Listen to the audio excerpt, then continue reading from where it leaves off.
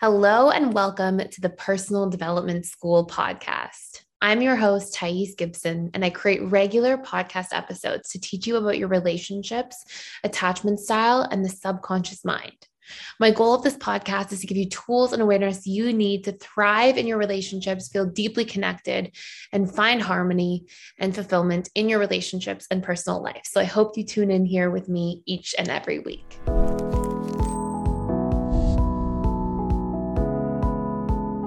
I want to talk to you about some key signs that you are healing emotionally as a dismissive avoidant, although it may be uncomfortable. So one of the first things is when we look at the attachment spectrum, right? You can sort of imagine this to be along a continuum. And on one side of the continuum, we have AP, the other side, DA, like the more avoidant leaning, the very anxious leaning.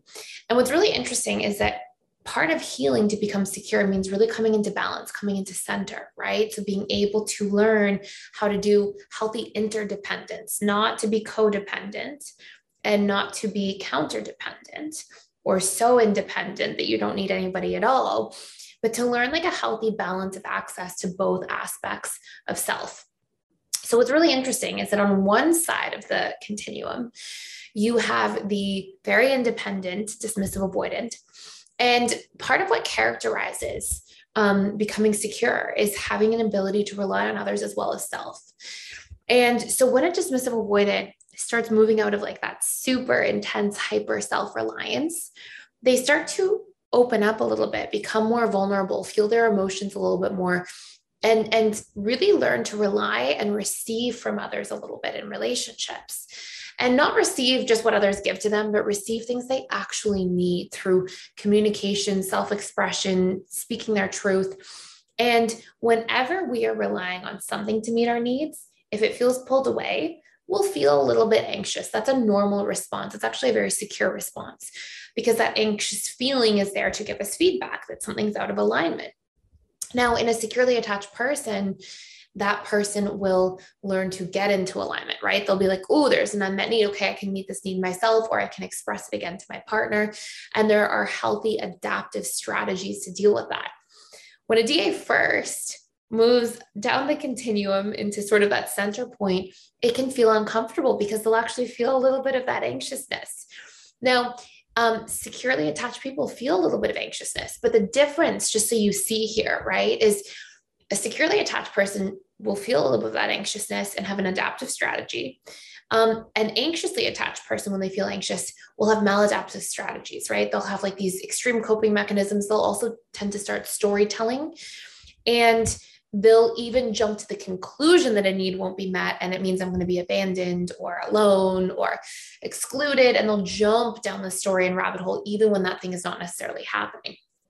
So for the dismissive avoidance specifically, one of the first uncomfortable signs of healing can be that you feel a little bit of anxiety sometimes. There's a little bit of, I would say it's like a 2 out of 10, and it's like a little bit of discomfort.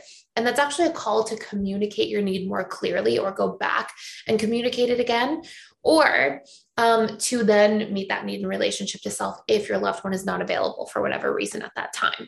So that's number one. Number two is that you will start to feel more of your emotions. And it's going to be uncomfortable at first because it's so far out of a subconscious comfort zone, but it's so powerful. We have to feel things in order to really heal them at a deeper level. And so by really recognizing these patterns and being able to go inward and start using your emotions as the feedback that they are, it empowers you to be like, okay, my emotions are giving me feedback. What's going on? What's out of alignment? What's taking place for me at a subconscious level? And then to solve for that, which can be a really fantastic thing. But without being aware of our feelings, it's harder to make decisions. We often don't know what our needs are, what we truly want. And DAs often just get into like survival needs and numbing. And they really have a hard time coming out of that. So if you're coming out of that numbness and actually feeling, yes, it can feel a little uncomfortable at first, but it's a really beautiful, powerful thing.